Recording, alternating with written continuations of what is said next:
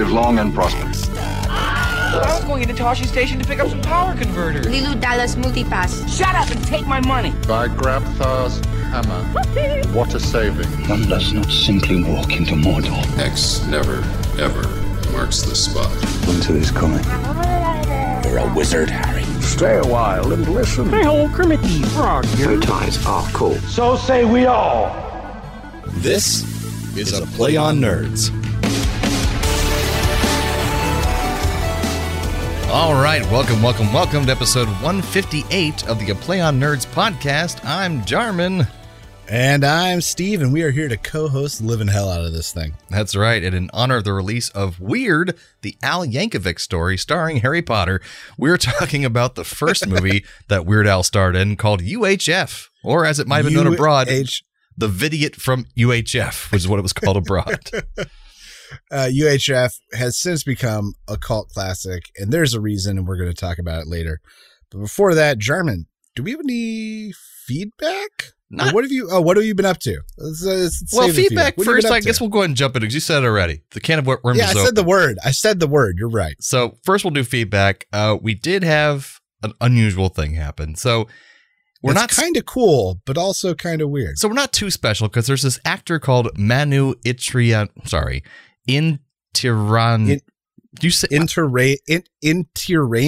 I've heard it said many times. I can't get it right. I apologize for mispronouncing your name. But they followed lots of people, thousands of people on Twitter, but they happen to follow a Play on Nerds. And why it's important is because this is a actor who was on Star Trek The Next Generation portraying a Borg that was separated from the collective called Icheb.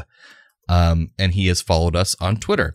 And I believe he also followed us on our Muppet Trek Twitter, which is strange that he followed both of them. Okay. Now, initially, cool. But unfortunately, this gentleman, this actor, has had lots of controversies over the things he said on social media over the years. One of the things being victim blaming Anthony Rapp for coming out against Kevin Spacey. He called him excuse my language, but a liberal pussy for saying that he was actually abused by Kevin Spacey. So that's pretty gross. He said some kind of racist things in the past, but then he's tried to change over time on his persona, saying now he's with Black Lives Matter, and he's saying he's very progressive.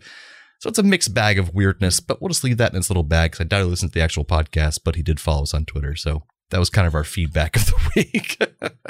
All right. A little strange. Well, Manu, if you actually listen to this, let us know what you're up to, I guess. Yeah, and we're not judging you completely because we don't know the whole story, but we know you're replaced on Picard. They replaced him with a different actor to portray him on Picard. So, because in Muppet Trek, we haven't gotten to, Next Generation yet, so I don't know anything of your work. I haven't seen this character, so I'm a blank slate. So, you'll see him. If you listen, let us know. In a little while, you'll see him. But Manu, we're not judging. We're just saying we don't know the whole story, but it sounds a little strange. I don't know you. Exactly. So, Jarman, what have you been up to? Oh, well, sure. Besides fending off Star Trek people from our Twitter. Well, I every 2 years or so, hopefully less than that, I'm supposed to see a cardiologist because when I was 12 years old, as Steve knows, I had heart surgery. And he had a baboon heart put in. And that was the rumor people put around school, mostly Steven. But no, I did not have a baboon heart. They had to repair one of my aortic valve. It wasn't too bad of a surgery at the time, but it's even easier to do that surgery nowadays. They can even do it endoscopically, but back then they had to cut my whole chest open. But anyways, every 2 years, I had to go see a cardiologist every 2 years to make sure my heart's working functionally and that the thing they repaired doesn't go back to the way it was. And I've been having high blood pressure as of late, so I wanted to go make sure I go see my cardiologist. It's been a few years. So I just find someone online, the soonest appointment I can get, that was just covered under my insurance. Big mistake. I should have done more research.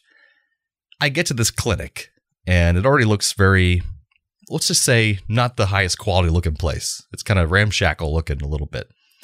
So I'm like, okay, that's bad sign number one, but it looks okay. I wait around for a long time in the waiting room. Even my appointment that went by 45 minutes ago, and I'm still waiting in the waiting room. They bring me in. The two nurses are lovely, take my blood pressure. They talk to me, ask me questions. We're joking around, good time. They said, okay, go wait in this little hallway waiting room with more chairs. So I wait more. And this is typical kind of doctor's office thing. Happens to everybody. So I'm still being positive. I have my phone. I'm okay. So then I'm finally, by this young guy comes up. I never met this doctor yet. Young guy, probably Middle Eastern or maybe Indian. He says to me, like, perfect English. He's just like, because oftentimes my doctors don't speak English very well. This just happens near Orlando, and if it's a case everywhere. But he's a young guy, good looking. He's like, he's like, hey man, right in here. If you want to wait in here for a second. I was like, oh great, my doctor looks really cool. He's hip. He's fresh out of med school. He's gonna know what he's talking about.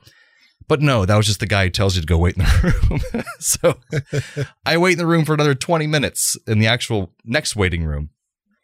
The doctor finally comes in, a very angry looking man in his early 60s, maybe late 50s, with a nurse next to him who looks very serious as well. They pull in this cart with her laptop on it, and he says, hi. I said, hello. Doesn't give his name. He says, can you pull your shirt up? I can take your heartbeat. I'm like, okay. So I pull my shirt up, and he starts taking my heartbeat with the stethoscope. Goes back to the nurse. Starts talking to her about medications. I hear something. He's like mumbling under his breath to her where only she can hear it. How many cc's of that? So how many milligrams? And so I'm so frustrated at this point because they're not even looking at me or making eye contact. Didn't ask me a single question. I say, excuse me, there is someone else in the room. Could you please tell me what you're talking about in regards to my health situation?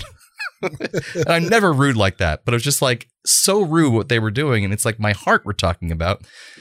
So they both look in shock when I say that. Like no one's ever said this before to them. Like, oh my God, can you actually talk to me as a human patient? And so they finally started talking to me, and he explained that he was going to put me on blood pressure medication. He wanted me to come back in 2 weeks after I keep track of that, but I canceled that appointment. And I did some research, and I found a good doctor, and I have an appointment coming up soon. Okay, good. With good reviews and everything. I didn't look any of that shit up, which I should have. So it's my fault. This guy was terrible. Have you had experiences like that, Steve, where you just have a doctor not even looking at you or talking to you? My only real experience like that, no, because I don't have a usual doctor. I only go into like urgent care when I really need something. Oh, you should get some regular blood work done, man. It's important. Yeah, I guess. I mean, and I had a full blood panel done about a year and a half ago. That's not too bad. Right. Good news. I don't have any terrible diseases. Woohoo! I don't have any of the hepatitises. The only situation I had like that was when Anna had Joyce, our daughter, and we were at the hospital, and it was a really long labor. I think it was like 17 hours, something like that. Like we got to the hospital at 5 a.m, and the kid came out at 7 p.m. or something. It was a long day. Or she went into labor at midnight. We didn't go to the hospital at 5. It was fucking forever. We were both exhausted as hell. The hospital we were at was small, which was nice. That's why we chose it. But that meant that the cafeteria wasn't open on the weekend. And so there was like no real food. So Anna, we finally got her to a recovery room. The baby's with her and nursing. And I'm like, I'm going to go find us some food. So I leave for 15 minutes to go get some Chinese. They're really excited. They rush the order to me. I'm like, I just had a kid. They're like, yeah, get this man his food. They rush the order to me. I'm back in like 15 minutes. I walk in to a room full of doctors and nurses. Oh, Jesus. Fluttering everywhere. I don't know where Joyce is. No one will look at or talk to me. Anna's on like a nebulizer. She's got people trying to draw blood. They're hooking up panel stuff to her. No one will tell me what's going on. Anna's having trouble breathing. She can't tell me what's going on. She can't even talk to them. Oof. And basically what happened, and this is what we found out, is her oxygen level was fine. I don't know why the hell they were freaking out. They called the crash team. She said she was having a little bit of trouble breathing. They called the crash team, and Anna had a panic attack. Oh, my gosh. And they thought it was something medically wrong, so they went full crash, ran ECG, EKG.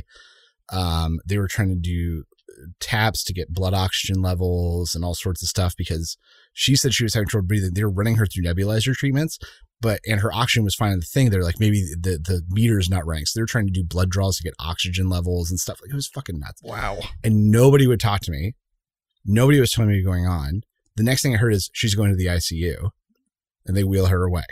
Oh, but you're the husband. Right. Nobody would talk to me. But the fact is she was fine. She wasn't crashing. Her oxygen was fine. they just freaked out because she was a lady who just had a baby. And had a panic attack. Yeah, that's just, they should know what that looks like. So Anna went to the ICU, which she loved. That was the first time where nurses treated her like a person, was in the ICU. Oh. And I spent the night taking naps, going to the nursery where they were housing Joyce to be with her, and then going to the ICU to be with Anna. And the next day, they finally released us back to the ward. Anna got to spend time with Joyce, and like a doctor came in and started to hook her up for a test. And I went, no. And they're like, what do you mean? I was like, nobody talked to me about what happened. Nobody told me what all those tests found, let alone if I know if this is covered by my insurance or not. Oh, yeah. You need to get a doctor on the phone to explain to me why you are doing this test. Good for you. And it took them an hour to get someone and come to tell me what was going on. Wow. And it was they're like, look, she had the episode after, we took these levels then, we need to take a comparative value now to make sure there hasn't been a major shift in her heart's activity. Cover their butts, basically. It was just one of those, we need a second reading to make sure the original reading is good. Like the standard reading of what she's normally supposed to be. Right. And I was like, thank you, human person, for telling me. I am also a human. Can you talk to me like a human? Please proceed with the test on my wife. Yes. And then we let her do it. But there was about an hour and a half where I declined care for Anna. Until someone I said, explained absolutely to you not. what the care Someone is. tell me what happened and we can talk about it. But yeah, for a room full of people running tests and grabbing things, we didn't hear shit. I'm starting to remember some of this from back when it happened, when you told me about it, because this is nuts. It's just fucking nightmare. And then we left like a day early. get out of here. Yeah, we're like, we're going home. And they're like, well, you really shouldn't. I went, no. You said she's fine. The baby's fine. We're going home. We're done with this hospital. Good for you. And then we went and we had the second kid there, like, because it was still the better hospital of the two. And that was when we left a day early. Like, Anna was recovered well. Dilly was eating good. He was pooping good. We were in good shape. He met good weight and all that good stuff. And they were like, well, you could check out today, but your insurance covers tomorrow. And we went, oh yeah, we'll leave today. And they had to like bring in an administrator to talk to us to make sure that we understood what we were saying. I guess also. And I was like, we're good to go. We didn't have a great time here last time, so we'd rather be home. And they were like, really? And I went, yes, this was our room. I remember. This is the same room we were in where all that dumb shit happened. Oh my gosh. That's crazy. So in summation to your question, yes. They can treat you sometimes like non-humans. God damn. I just wanted someone to tell me what all the things were. Yeah, me too. And I got out of there. They accidentally handed me my whole chart that the guy was looking at and taking notes on. And what a dill. They let it take it with me. And they had all this wrong information. Things I didn't even tell them was wrong with me. It was on the form. I'm like, what the hell is going on in this place? That sounds like how you bill insurance. That's probably what it was. They were putting fake things on there I didn't say. Man. Anyway, so what's up with you, Steve? Oh, man. Only real exciting thing is my buddy Matt had his 40th. And because he's been in COVID lockdown, this was his first like party in years. So he threw it big. Oh, yeah. How would that go? Down in Santa Cruz, they've got a gorgeous backyard with like different tiers of yard separated with like multiple sitting areas. It's incredible. He has like a very nice house. Good booze. He hired his favorite local band from Santa Cruz to come and play. And they do like bluegrass jug band versions of popular music. So that was real fun. And everyone knew the words, but it was different. Drinking, fire pits, lots of people from work. And just a real good time. And we actually rented an Airbnb. And so we ditched the kids with Nana Paula. And then after the party, we got to go and spend the night in our Airbnb. Nice. Instead of with children. Just you and Anna? Yeah, just me and Anna. Beautiful. Yeah. I saw the picture of his very expensive whiskeys that he had there. Yes. One in the far corner was mine. Nice. And then the next morning we woke up and we had a flat tire. So I got to find a tire place in Santa Cruz at like 9 a.m. on a Sunday. And found one and was definitely part of a scam. Oh, no. Definitely part of a scam. So we go in. He's like, yeah, I'll have my guy take a look. I said, great. He said, we'll call you in an hour and a half. I go, oh, okay. Yeah. So an hour and a half comes and go. We go and get breakfast. We come back. He's like, oh, we were going to call you, but my computer system's down. He like clicked on a mouse twice and like showed me the screen. I was like, oh, okay. He's like, so we can't patch the tire. We would need to trade it out. And I was like, oh, okay, cool. So we just need to replace it. Yeah. But our computer system's down. So like, we can't do any of this stuff. And then I was like, oh, that really sucks. And he's like, we could probably do it if you could do cash. I was like, what the hell? Okay. How much? He's like, we could probably do it for like $80. And I went, I'll go to an ATM, get your guy working on it. So they got their guy working on it. I went to ATM, gave him $80 cash. He's like, I picked out a real nice tire for you. I'm like, I don't know why you had to qualify that, but okay. This one's real nice. And we paid him cash, and he's like, and I was like, so is there a receipt? He's like, nah, systems is down, so there's no receipt. And he's like, and like warranty, you know, it's not going to be under warranty. I was like, okay, dude, I got to get home. At the end, they say, welcome to Santa Cruz. Yeah. But at the end of it, I was just like, you know, I've got kids in a city I don't live in. I need to get back to the town I live in. So what choice do I have? Yeah, so pretty much. He gave us a real nice tire. I swear, man, it's real nice, but no warranty. Yeah, and warranty. No, it's not going to be. That's not going to happen. Man. The computer's down because the computer's down. Because I unplugged them 2 hours ago. And I can see the scam. The scam is they have extra tires. They got the guy here. They pocket 80, split it between him and the guy who did the job. And they aren't going to put it in the system. Yeah, because there's computers not in the system. The tire's not in the system. So when they have an extra tire, this is clearly the grift they run. As long as it has treads on it, it looks like a good tire. It looked good. Hey, he picked out a real good tire. Real good tire.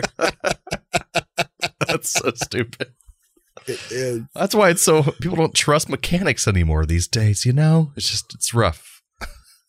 Look, and if I wasn't from New York, I may not have even known I was being scammed. Because at the end of the day, I'm not the one being scammed. Firestone Tires is the one being scammed. True. He wasn't giving you a totally out of the park price. Like, it's not totally unreasonable. And the tire looked good. It was a legit it was a Firestone shop. Yeah. Yeah, he wasn't ripping me off. He was ripping Firestone off. Get your money, man. As long as you're not hurting me, fine. You can screw off Firestone. As long as I get the good tire. But you got the good one, man. Real good one. Welcome to Santa Cruz. There's no warranty, though. No receipts. I think we need a future thing, though, of no warranty on that. And also, welcome to Santa Cruz. It's going to be a thing going Santa Cruz.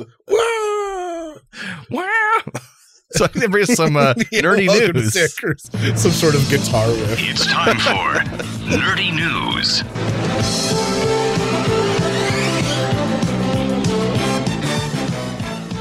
All right. My cheeky name for my cheeky story this week is Black is Always in Fashion. Raina Schweitzer, a evolutionary biologist from the University of Montana, is exploring why animals choose their mates, and she's specifically looking at wolves in North America. Well, there's this wolf disease called canine distemper virus, which is adjacent to measles. So like wolf measles. And it occasionally hits endemic levels in North American wolves to the point where it's just running through populations, causing mass infant death and long-term disability, including like blindness and seizures. It's a real bad for wolves in North America. Well, what they realize is that when this disease breaks out, the color of the wolves on average changes. And all of a sudden there are more gray wolves with black fur being born. And then when the disease goes away, that reduces and there's more gray puppies being born. And they were trying to figure out why. So they started looking at the patterns of the disease and evolution itself of how this may have happened. And basically they figured out that a few thousand years ago, gray wolves slept with black dogs and introduced this black hair gene into gray wolf DNA. But what came with that gene was also a gene that gives genetic benefits against canine distemper virus, CDV. And so their theory is that when this virus is breaking out, female wolves are more likely to choose male wolves with this black coloring, causing a spike in these black wolf puppies being born. And then when the disease has run its course, which is about every 5 to 10 years or so, they go back to picking other gray colored wolves. And it ebbs and flows because neither one is dominant for long enough to completely eradicate either the gray or the black. Oh. And so somehow wolves have instinctively figured this out over thousands of years. And so when this disease is around, females choose black wolves. That's so weird. They have this gene. Because there's always been rumors throughout the decades of like cryptozoological big black wolves and how they will suddenly be all over a town. You'll be seeing these big black wolves. I think it's like paranormal somehow. So I think that kind of factors in with this. That's pretty cool. It's all CDV, yo. CDV, yo. So yeah, that's black is always in fashion. I like it. Very interesting. I think that takes us into our main segment. That's damn right. We're covering some UHF. Don't change that channel. Don't touch that dial. We got it all on UHF.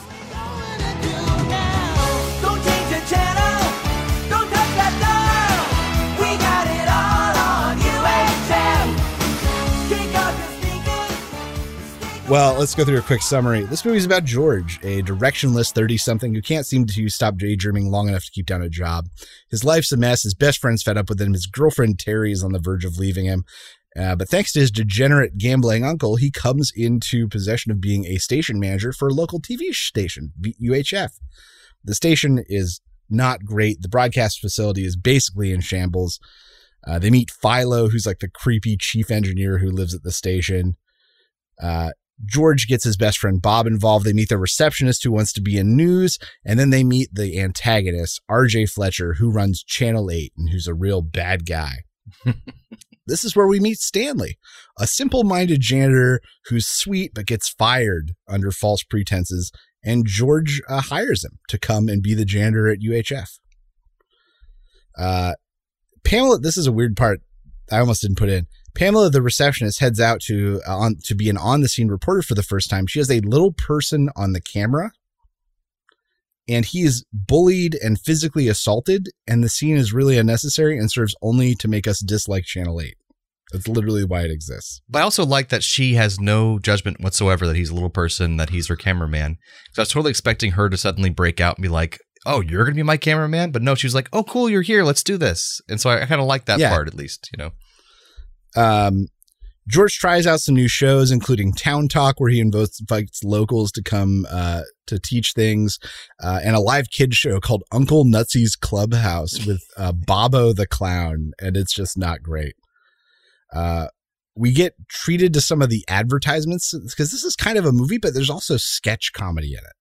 There is. We get treated to kind of like that's what the commercials are, basically sketch comedy. Mm-hmm. We then get treated to some of these advertisers, including what was it? Spatulas Are Us. Spatula City. Spatula City. Spatula City. Spatula City. Plots Are Us, which is like a burial company. And then out of nowhere, we get a random Weird Al music video. Because he's fallen asleep and dreaming about it. Yeah. I guess. George and Bob are on the verge of losing the station, only to realize that he's missing dinner with Terry, who calls to say he's selfish and she's done with him. So his life has truly hit rock bottom.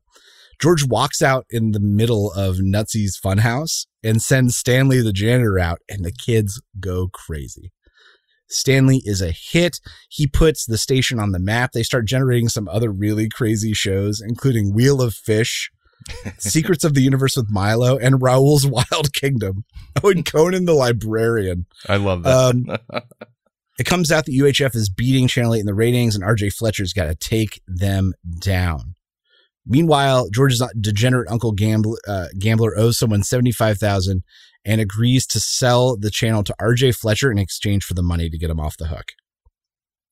Now it's a race against time as George and the others attempt to raise the money. They have a telethon which RJ Fletcher arranges for Stanley, the janitor, to be captured in the middle of, which totally disrails the telethon. They have to race to get him back. They go and try to rescue him. A karate group of ninjas or whatever helps to rescue him. They get him back in time. He triumphantly returns. They raise the final bit of money. RJ Fletcher is like put in the poorhouse basically. And everybody gets a happy ending because Terry comes back. Milo turns out to be an alien, and Channel 8 is taken off the air. That's right. Everyone wins. Everyone wins. Well, the good people win. So, Jarman, had you seen UHF before? Oh, yeah. I watched this a bunch as a kid, either on Comedy Central, TNT, something like that. One of those channels on cable. Oh, yeah. So it was a favorite of mine back then. Had you? I felt like, oh, yeah. But I felt like I got way more out of it now as an adult seeing it. Because I can honestly say the last time I saw this was probably like high school. Yeah, same here. Probably the whole thing all but the way like, through. I got way more out of the references.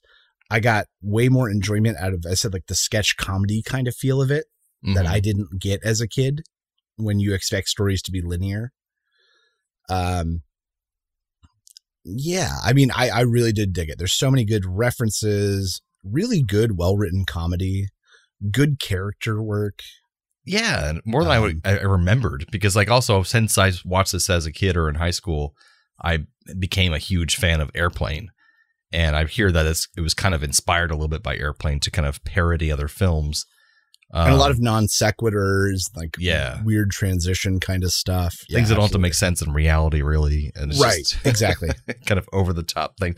Like they get thrown by their big boss lady in the very beginning, and they're just thrown high into the sky, and they fall on the flat ground, and it's totally normal, totally fine. Or a man murdering poodles. Major. Oh my God, Raoul's Wild Kingdom is so good. One thing you don't know is that turtles stick, and he like licks a turtle and throws it in its suction cups to the ceiling. That was so good. And even the karate school was like talk about like paid off jokes. This movie had paid off jokes all over the place.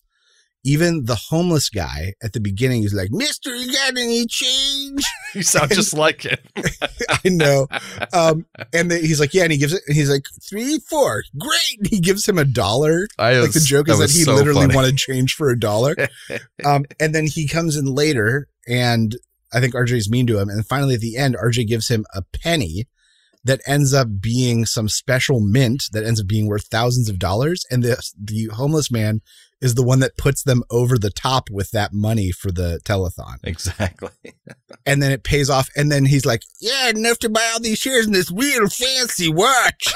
And it's the watch that RJ wanted, the Rolex RJ wanted son earlier. Didn't give him for his Father's Day. Didn't give him.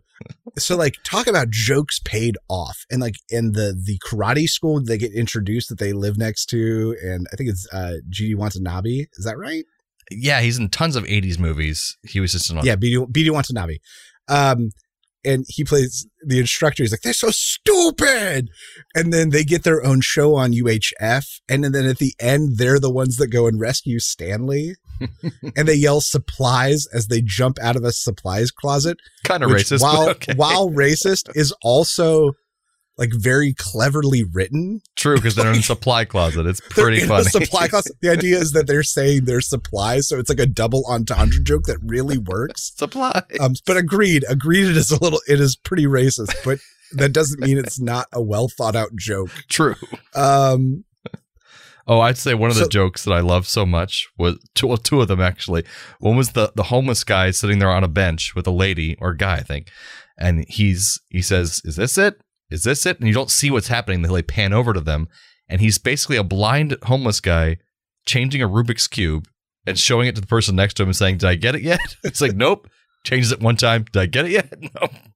This is ridiculous. And then the other time was the guy who goes in RJ Fletcher's office wearing a crazy ass cowboy hat with like butterflies on it and shit. And RJ Fletcher's like, "Take off that damn thing. You look ridiculous." And he's like, "Oh man." And he pulls off his mustache. Sorry, it's just like those were my favorite jokes probably in the whole movie. But then if you look at the caliber of this cast, that's another thing. Mm-hmm. Weird Al, yeah, he was not an actor at the time. I mean, hell, he was not established, but he's not the Weird Al we know now. But you get Kevin McCarthy as R.J. Fletcher, who is just a classic, great 80s bad guy. Been a lot of Michael things. Richards, before he had his major falling out and racist rant. And 2 weeks Stanley, before he got on his pilot of Seinfeld. 2 weeks. And he really is like enchanting and heartfelt in this role. He is. His dumbfounded innocence as Stanley is honestly what anchors this crazy film. Yeah. Like, you're rooting for Stanley by the end. David Bow, who played Bob, has been a working actor for years. And then you get people like G. Watanabe, as I mentioned, and Billy Barty, who's like maybe the most famous and working little person actor in history. Oh, yeah. I recognize his face immediately because he's been in tons of things. And Fran Drescher as a receptionist. And we're going to see him in our next episode because he was in Willow. Ah, yes. He plays the High Ogren, the wizard guy of their village. Also, I mean, Victoria Jackson, you mentioned her. She was an SNL alum, but she's trying to turn into a weird kind of Republican crazy these days. But yeah, she has. But she was good back in the day. I loved her on SNL. She was so good on SNL. You mentioned Fran Drescher, who went on to have a huge career after this. David Proval, who's been like an Italian mobster thug in like half of the movies you can think of. And then comedian Emo Phillips even makes an appearance. And there's a lot of theories that is where the idea of emo came from. Oh, yeah. Was Emo Phillips, because of his like sad, sardonic humor and these like sad recollections. Like, his whole act was that. And I would argue the whole casting of this thing was great, even down to the lady who spins the wheel on Wheel of Fish. She was good. Like, she was great timing. She like was selling it, you know? So overall, I would say anyone should rewatch this movie. If anything, I appreciate it more now than I did as a kid. Yeah, and it's a cult favorite for a reason, and there are a couple cringy jokes nowadays that were a little bit more woke. Oh, yeah. Without a doubt. But there's not too many, surprisingly. It's actually not that bad. There's like a couple. For a movie made in 1989, it's pretty damn good as far as that category is considered. But also, like, yeah, I loved it because it's bonkers, zany, Weird Al business. It feels like his old music videos and his performances. If anything, my least favorite part of the movie is his random music video in the middle. Really? All right. Because it's just too long. It's not really integrated. Like, it's not really. Well, one of my like, things he was, fell asleep and he's dreaming about it, but that's not integrated into the story. Well, that's good that you said that, because I felt like there should have been more. There should have been at least one more Weird Al music number in the movie. But I realized that the point of this movie, I've watched some behind the scenes stuff too, is that he was trying to branch out and do more film and not just be considered just the music guy. So I think that's the reason why he only had the one musical number in there and not more, because they were probably expecting that of him. But he's like, no, I want to make a movie. I want to make a funny movie. And so I just wish they would have found a way to integrate into the story, like a musical number about, you know, him sweeping Terry off her feet in some way, or some romance thing that he spoofs. It wasn't related at all. Would have been good and would have fit. But yeah, I just didn't. That literally is my one, like, that non sequitur didn't work for me. And I will say, in a movie filled with non sequiturs. Yes, but that one did not work, because there's a long digressing non sequitur. Oh, huge. Huge. But they only had a $5 million budget, and I think they did a lot with that, because like I loved all the sets. Like, they had beautiful sets, tons of extras, like all these movie parodies they did with all these makeup effects and stuff like that. The alien effects at the end, like, I don't know how they pulled that off with $5 million. So that was pretty damn good. Yeah, I don't know. I agree. So I say check it out. To all of our listeners, if you haven't, it's a tough sell to say like, oh, Weird Al made a movie, but with Weird, the Al Yankovic Story coming out, now is the perfect time. And I will say two other things I didn't really like too much about it watching as an adult was Weird Al isn't a very good actor. We'll just be straightforward. No, and luckily he didn't put himself in a position where he needed. Well, here's why I think he kind of did, because the thing with these airplane style movies is that everyone else around him is acting like this is totally serious, and that's why it works well with Airplane and movies like that. And he was like, you have enough straight men. Yeah, but he was like playing it winky to the camera, goofy, over the top, which doesn't work with what he was trying to do, I think, almost. But it still worked for me because I know it's Weird Al, but I just think it could have hit better if he was also a little bit better of an actor, or committing to the role more than he was, and making it less winky and funny, because everyone else around him was acting super straight edge, like you're supposed to do with like Airplane and that kind of thing. I don't know. That's true. And like Frank, you're right. Like the sidekick Bob really played the straight man, and maybe that's the issue. Maybe we didn't see enough of them. Like maybe we didn't see enough of that straight man interaction to balance out the amount of Zane. Yeah, that's like, possible. You're right. Fran Drescher played it straight. RJ Fletcher, for the most part, played it straight. Some mugging to the camera, but yeah, played it mostly straight. And most of the mugging came from his son. Like that the Stooges did most of the mugging. That's true. They're pretty over the top too. And I just think it might be too sophomoric for some people. Like it might be too over the top ridiculous. Because like whereas things like Airplane had some jokes that were really layered and intelligent. Most of this was just pretty straightforward. You're going to get all the jokes. There's not like a lot of thinking going on with the There's jokes. not nuance. Yeah. But what I'll say is that doesn't mean it's, as I said, as far as like jokes paid off, rule of three observed. It was well thought out. Good yes. build, well thought out, well written script overall. Absolutely. So overall, I recommend for me. Yeah, for sure. All right. Well, I'm glad that we both enjoyed it. And I hope that we both have good things to say about Weird, the Al Yankovic story. Oh, I hope so. I'm enjoying. I'm looking forward to seeing it. Because they got Rainn Wilson playing Dr. Demento, and that's very exciting. Oh, yeah. Very nice. Love me some Dr. Demento. All right. So we do have some trivia for this crazy film and how it got made. For the shot of the Spatula City billboard, the production bought a billboard on a remote stretch of highway, which they filmed this whole thing in Tulsa, Oklahoma, of all places. And for months afterwards, drivers taking the exit would ask nearby businesses about Spatula City. So the ad was finally removed after the businesses complained. Like, there is no Spatula City.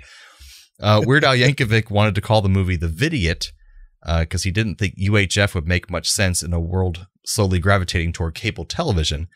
And the UHF designation is not widely known outside of North America. So for the U.S. market, Orion insisted on UHF, and in most foreign markets, it was called the Vidiot from UHF, which is weird. In the DVD commentary, Weird Al says that in interviews on foreign television shows, when asked why he picked that title, he felt like replying, "I didn't. The studio did. I hate that title." And in Mexico, it was released as Los Telelocos, which translates as the TV Crazies. Good times. Real fish were attached to the Wheel of Fish. They were bought at a local fish. Oh, they were definitely real fish. Yeah, they looked totally real because they were. They were bought at a local fish market early one morning, and the set designers began attaching them to the wheel around 6 a.m., making sure the wheel spun smoothly.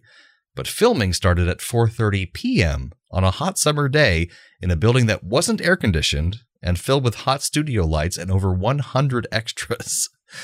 On the DVD commentary, Weird Al Yankovic described the filming conditions as ripe. Yeah, man, that sounds terrible. Pretty terrible. The Academy of Motion Picture Arts and Sciences would not allow the use of exact likeness of the Academy Award statuette, or the Oscar, for filming. The production created a similar statuette as a consequence, with Oscar's hands covering its crotch. As you can see in the beginning of the movie. Okay. Weird Al offered Crispin Glover the role of Dr. Philo. But eventually, Glover only wanted to play the role of Crazy Eddie, the car salesman who says, "I'll club a seal to make a better deal." And that actor is in the Ernest movies. He was in Ernest Scared Stupid. Oh, was he? He's one of the chintzy salesmen in Ernest Scared Stupid. Of course he is. That's him. And neither Weird Al or his producer thought Glover was right for the role, so they passed. So he's like, "No, you're not being Crazy Eddie, that tiny role." George Newman, Weird Al's character, makes a Twinkie dog to give to Bob Speck, his friend in the show, which is basically like he cuts a Twinkie in half, puts a hot dog in there. It's disgusting. He puts cheese sauce on top. And then puts cheese whiz on it. Yeah. Weird Al says they had to eat 7 of them to complete the scene, and he later became a vegetarian for the rest of his life. The number of moles on Weird Al's face changes from scene to scene because Weird Al had some actual moles removed from his face during filming. Which you go back and watch, so you're like, oh yeah, he does have a mole on his face. It's random. The first cut of the film was 2.5 hours long, and he trimmed it down to 90 minutes for the theatrical release. Weird Al's resisted fan requests to release a director's cut, saying that the hour of deleted material contained countless gags that just didn't work for the film's pacing. And there's a reason why those things got cut, he said on his website, so he'll never release the extra hour of footage. This is one of several films that spent years in legal limbo after Orion Pictures went bankrupt in 1991. So once they went bankrupt, there was no way to purchase or watch this film at all, unless you had already had bought it on VHS. So when it was released finally on DVD in 2002, it was a top 10 bestseller. I think some stations had it, like cable companies had it. That's why we saw it when we were kids. But Weird Al originally wanted Sylvester Stallone to do a cameo as the helicopter booth worker in the Rambo sequence, and discovered that he and Stallone had a mutual friend, so he was hopeful. And Stallone initially agreed to make the appearance, but ultimately had to back out due to scheduling issues, so he would have been in that sequence. Oh, that would have been cool. Yeah, it would have been cool. The character Stanley Spadowski, played by Michael Richards, or Kramer, it was actually written with Michael Richards in mind before he was Kramer. But they did consider Christopher Lloyd at first as a person who could be. I could see that. Yep. I could absolutely see that. They're kind of modeling it after the Doc, but also his character from Taxi is what they're mainly thinking of. So that was a kind of a thing. Yeah, kind of sweet, stupid, innocent. And crazy at the same time. Yeah. Yeah. Jerry Seinfeld was originally offered the role of George Newman's best friend, Bob Speck, but he turned it down, so that went to David Bowie. Released about 2 weeks before the pilot of Seinfeld, as I mentioned. And also, Jennifer Tilly and Ellen DeGeneres both auditioned for the role of Terry, the role that was later played by, what was her name? Victoria Jackson. That's her name. Victoria Jackson, yeah. And DeGeneres was the first choice, apparently, Ellen. But for reasons unknown to Weird Al, she backed out. They still don't know why she backed out of it, but she did last minute. But she was the top choice. It would have been Ellen DeGeneres in this film. That'd be probably a different tone. She was just a very different kind of comic at the time. But yeah, also Ellen's a lot more like in your face, and Victoria Jackson's very like innocent and I don't know what's happening. Demure. Yeah. Like that's kind of her angle. Yeah. So that's a lot of trivia. Sorry, but there's some fun stuff in there.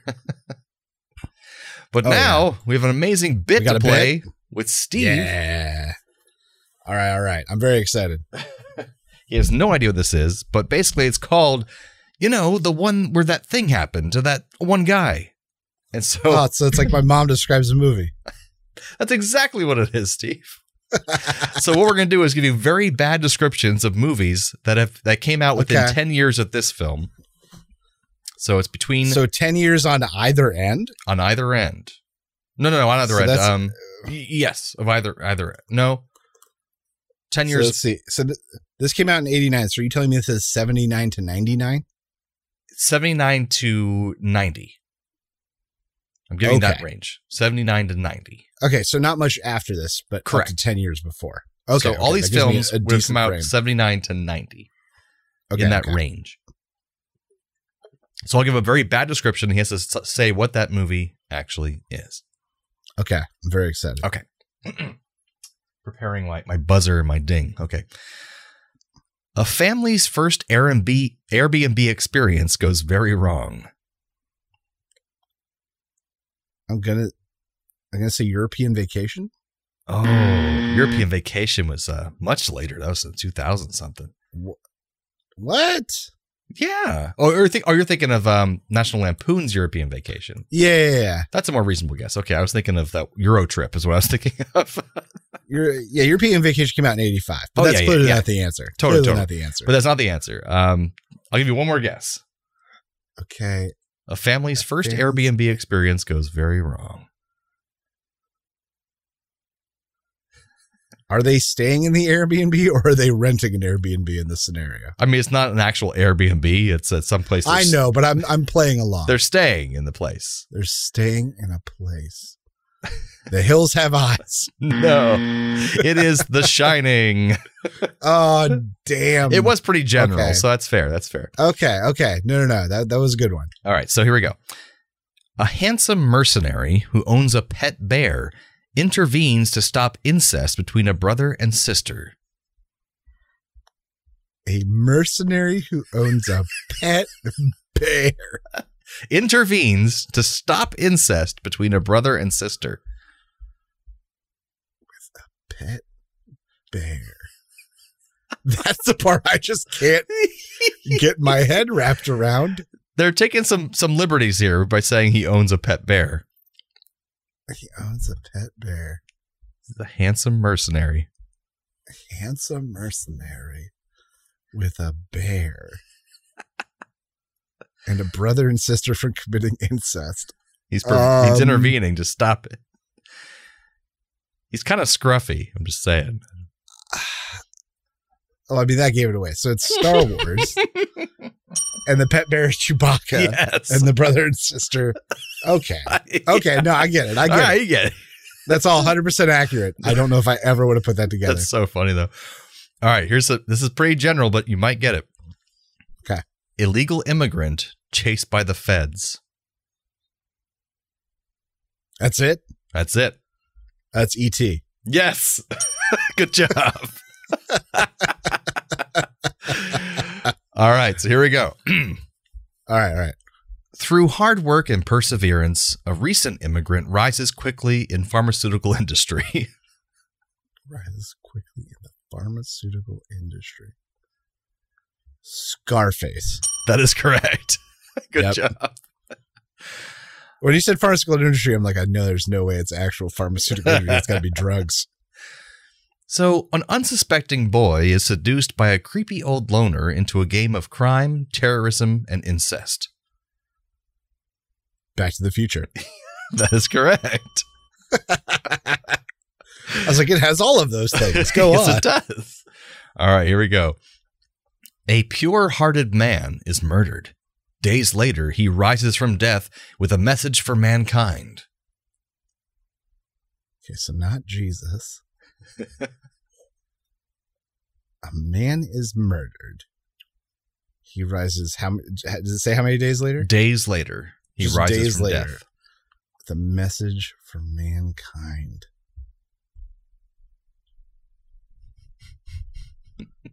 I don't know. Everything I can think of is not in the right date range. Ah, so that helps. Because originally I think of like Lord of the Rings, Gandalf falling, coming back. Mm-hmm. I give up. This one's. I'll put my hands up. This is RoboCop. RoboCop. God damn. All right. Okay. Fuck. Here we go. Okay. Woman decides that to win a man's heart, she should surgically alter her body and stop talking. Surgically alter her body and stop talking. A woman who surgically alters her body. Well, there are like multiple movies about women pretending to be men from the 80s for various reasons. But I don't remember any of them involving surgery. And stop talking. Stops talking. I have nothing. I got nothing. That is a Little Mermaid. God damn, she doesn't have surgery. Well, that's true. It's some explained bullshit. badly. That's some bullshit. That's not even explained badly. That's explaining the wrong premise. That's different. All right, here we go. The stop talking, though, I should have got that. To That was a offset big that deal. one. That was a giveaway. A disheveled man roams an office building killing people. Disheveled man. Die Hard? Yes. Good job. Okay. Man. And the last one. All right. A neglected sociopathic child tries to murder two homeless men. Oh, Home Alone. Yes, that is correct. So there That were was pretty 11 good. and you That was only got pretty good. 2 wrong, I think. So I must have missed more than that. no. I missed European Vacation, and there's 2 where I threw my hands up. I missed a minimum of 3. You missed. Oh, you did not get Star Wars. So that's 3. There we go. You missed 3. Yeah. So Not 3 out too of bad. 11 ain't bad. I was surprised how easy I got a few of those, actually. I know. Some of them I was like, oh, I didn't expect them to get that fast. That's good. So we explained the plot good game, badly good with, game. that one thing where that happened to that one guy. The guy with the hat. I think that takes us to some radical recommend. If you have the means, I highly recommend picking one up. What do you recommend I do? I recommend Pleasant. All right. This week, Radical Recommends. I'm bringing you not radical recommend, just something everyone's recommending, and that's HBO's House of the Dragons. Radical, just had dude. its finale episode. Yes. And I wanted to take in the entire season before I pass judgment, because we've been hurt by Game of Thrones in the past. We still might. HBO did us dirty, and I was just making sure. And I'm really pleased to say that it's really good. There are a few follies and a few things I take issue with without getting too into the weeds or into spoilers. Some of the character arcs they were clearly trying for haven't been fully communicated yet. I like that they're making all the characters more human and more identifiable, because they don't want anyone to really be perceived as the bad guy, which I really appreciate. Yeah, no one seems like more than human too, like in the other show where it's kind of like they're everyone seems justified in their position. Yeah. And so because of that, I'm in. I would love many more seasons of House of the Dragon. I think it's I don't think it will be next season because a giant war may be starting. Spoilers. But it was much smaller scale this first season because it's one kingdom, one family, like one thing going on. I mean, there's a extended family. It's a pretty big extended family, but they're all kind of mixed together in this one situation. Whereas right off the bat with Game of Thrones, it was like you're all over the map. Like you were seeing the North, the South, like 4 separate stories happening simultaneously. Right. And this has separate stories, but it's more contained in a smaller environment and less people. And so it was kind of more intimate, at first. Right. And like the North is still there, but it's something to make reference to. We don't travel there every goddamn episode. Exactly. And I didn't mind that with Game of Thrones because they made it epic and it worked. But it's just, this is a different kind of storytelling. It's more intimate. And we're getting more dragon action, a lot more political alliance drama. Yeah. Sort of stuff. A lot of good character motivation. And the thing that I like compared to the book, Blood and Fire, is that, as I said, they're really humanizing these characters. So you read the book? In the book, years ago now. Oh, yeah, I read that. But the thing with the book is that they really portray many of the characters as like evil, or they don't really get into their motives. Oh. And that wouldn't work for this kind of show they're trying to portray, where they're trying to portray both sides. They're not trying to portray bad guys and good guys. Yeah. More gray area. A lot more gray area. And I like the softening of certain characters and the adjustments of goals and expanding where there was an explanation to help drive that gray area. Which something I've really appreciated about the show. Yeah, it definitely, there's definitely some people who are definitely more prone to violence and evil doings than others, but you don't hate any of them yet. It's not like there's a... Right. Everyone feels justified in the way they feel, in the actions they are taking, with the exception of maybe one character. Like there's one character that is clearly being portrayed as evil, but that's kind of it. Yeah.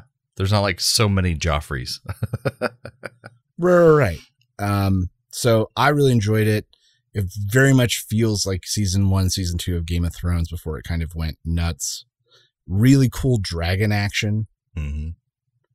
I recommend it. Highly recommend it. I will say for most people that I've watched this with, they've been telling me to, if the first episode is really intense and there's a lot of triggering stuff in that first episode, and push past it, because even at the starting of the second episode, it's not that triggering going forward. There's some rough stuff, but it's not as that is. And there are a few moments that very much echo yes. what was triggering in the first episode. Like you're not all the way through it, but that first episode, has much more violence and brutality in it than much of what follows. And that's actually how Game of Thrones originally was. Yes, the first episode of Game of Thrones is one of the roughest. More sex and more violence than you see in a lot of the show. Yeah, the first episode of the gate for Game of Thrones was one of the most violent, gory, crazy episodes. So yeah, it's the same with this one. So they kept the tradition. Yeah, it filters them out. The people can't handle it. But yeah, House of the Dragons. That's my radical recommend that no one's talking about. Well, that brings us some trailer reviews.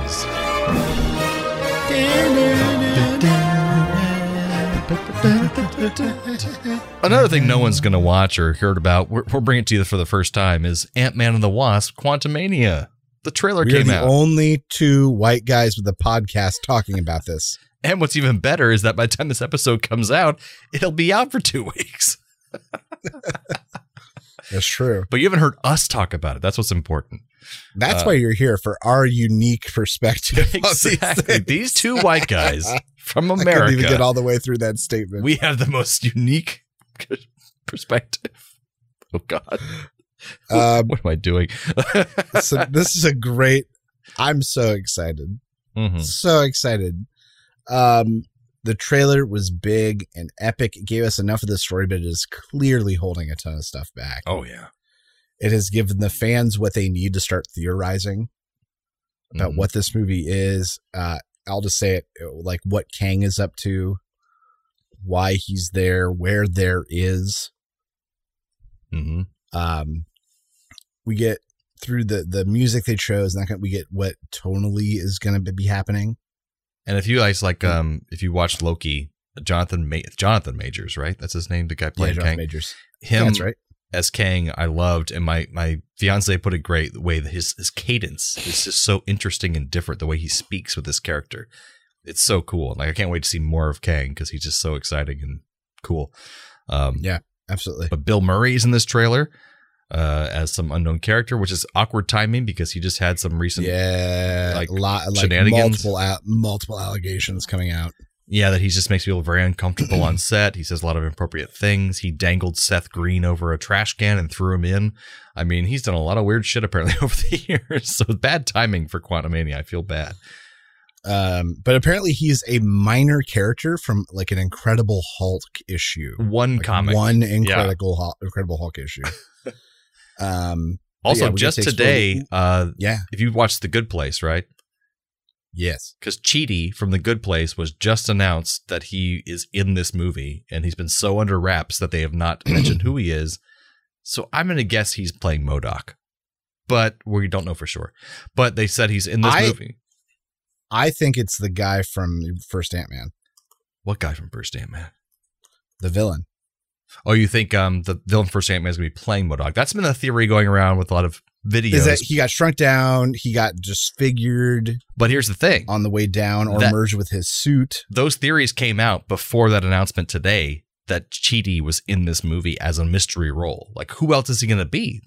Who else can be in this movie that's an interesting role? I don't know. But at the same time, I think that the fact that like we've got Bill Murray playing a character that we've seen in one thing, like anything is in play. Yeah. It could be anything. It could be some other time traveling superhero. He could be a member of the Fantastic Four who's stuck there. And honestly, the first episode that Chidi took his shirt off and was like, holy shit, that guy's ripped. So he could probably play any kind of superhero. So that's fair. He could be anybody at this point. Right. So I think that the fact that we were seeing so much random is that anything could be on the boards. Yeah, he could be MODOK. I think from a story perspective, Corey Stoll is the easier adjustment there. Because he just went that much more mad and just crazy. To explain, right, he went crazy. He melded with his tech. He's now no more than like a floating head with arms. Yeah, that would follow very well. Right, he's got a vendetta against Ant-Man. We have that connection there. Like, there's a lot of reasons it could be him. Right. But you're right. If they're trying to keep Chidi under wraps, like, who knows? That could be any number of big things. Mm-hmm. But now that they know he's in it. But otherwise, the trailer looks great. They recasted his daughter, Cassie, to an actress I recognized from Supernatural. She was in that show for a long time. But yeah, she's good. So we'll see. So I'm going to call it now. Mm-hmm. So here are my predictions. Okay. So they're going to go along with the Wizard of Oz motif. Right. That's because it's Goodbye Yellow Road. Elton John is like the music in the background. And by that, they are the travelers to a strange land who are marooned. They need something from a man to get back. That's going to be Kang. So in this case, Kang is the man behind the curtain, is the wizard. And they need to go steal something from an evil third party to appease him. And then that evil third party is probably MODOK. Or Bill Murray's character, as they said, if it's that character they think it is, he has the ability to show you your greatest fear. So maybe Kang can't face him because that's the one thing he can't face is his greatest fear. So he has to have them sent to him to get the thing that he needs. And I think the quantum realm is his prison. Yeah. And that's why he was out of the timeline. He was out of He Who Remains spotlight. Because he was locked away outside of space and time. And that them getting this thing that he needs is going to be what ultimately releases Kang the Conqueror back into the multiverse. Ooh, that would make sense because that's the one realm that the He Who Remains from Loki would not be able to see. And he's killed the rest of all the variants of himself. He thought he was the last variant of Kang, but no, there's one left. I also think we may get the reveal that the TVA is located in this big city we see. Oh, you think it's in the quantum realm? Yes. I think the TVA is in the quantum realm. It's like clearly outside of time and space in some way. That would be fascinating. But yeah, and I think we are going to see the death of Scott Lang. That's very possible because it is Paul Rudd and he's got other things to do. Well, not only that, so the outfits, this is based off like visual cues. Oh. So the outfit that his daughter is in, let me find this. I'm just trying to reference in the comics. She's either Stature or Stinger. Was that the other one? I can't remember the other one, but the other one is the one that her costume is. But the rumor is that she was coming in as Stature, and Stature has a red and black suit. So my theory is that Scott Lang dies and she gives up the purple suit and takes up his red and black suit and becomes Stature because of his death. And they are setting up to have the Young Avengers and all that jazz. They absolutely are. So that's my theory, is that either he dies and so that's how she becomes Stature and gets into that costume, or it's just they chose to put her in the purple one to visually differentiate her, which is absolutely possible from a storytelling perspective. Also possible, yes. There doesn't have to be story implications. I'm just willing to bet there are. But yeah, I think Paul Rudd is dead. I think Scott Lang's dead. Paul is dead. That's the story all this time. And the Beatles going forward. But yeah, this movie is going to give a surprising amount of story to the next phase of MCU. It's going to be very important to the things going forward. It's because this is the first movie of Phase 5, I believe. It is, technically. And so it's going to have the main villain Kang coming forward from this film. So that's pretty damn important. Right. And I think this is what's going to kick off Phase 5 is his escape. Yeah. And they're going to help him do it. Multiverse. Yeah. And it's going to be great. I love his blue face. Yeah, and like once again, it also harkens back to the original Ant-Man, which is Scott Lang's destiny is to be the superhero that breaks in someplace and steals some shit. Yeah, every time. Like every time. It's like that is the same thing. Is that's why he needs them, because he needs them to go steal something for him. Yep. So even that story arc just follows very perfectly. And especially if he's trying to escape the quantum realm, what better would he need was the Pym particle to get out of there? So I give this movie a council of Raul Julias. Oh, sitting just chairs of them filling a hall of Raul Julias. They're all dressed like M. Bison, though. They're all in that red M. Bison, of course, outfit. And there's one Nick Nolte down on the ground looking up at them, and they all turn to him at the same time and go, "Guilty!" just in echoes through the hall. I like you called him Nick Nolte and not Gary Busey. Gary Busey. It's a variant guy. I'm a variant. It wasn't me. I'm Nick Nolte. I'm not. My voice is lower. Yeah, Nick Nolte. I'm Nick Nolte. I'm basically a more tired Gary Busey with a lower voice. and just less body than Harrison Ford. Yes. Oh man, I gotta get in this plane. Fly to work. You sure you should do that, Mr. Ford? I could buy more planes. I have this trailer receives one Gary Busey, but he's a variant. And he's like, "Hello, I'm Gary Busey. I never did meth in this life or crash my motorcycle. So I'm quite coherent and I love this film.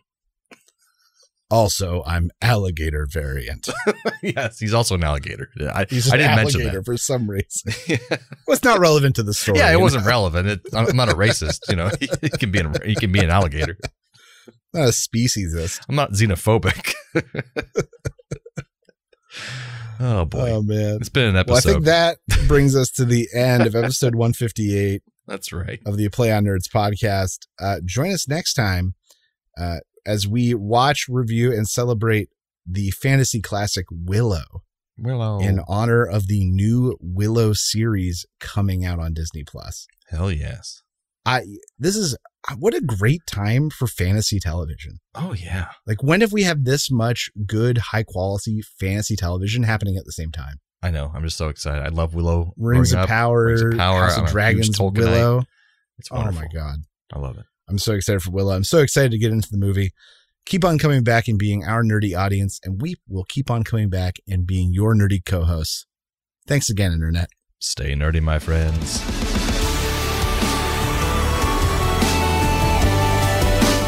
Thanks for listening to A Play on Nerds. Feel free to email feedback at aplayonnerds.com with all your questions or comments. Shoot us a message on Facebook or Twitter and earn yourself a sweet shout out on the show. Review us on YouTube, Spotify, or Apple Podcasts so even more nerds can find us. Tell your friends, tell your enemies, we aren't picky. Check out our entire back catalog and other offerings at aplayonnerds.com. And how?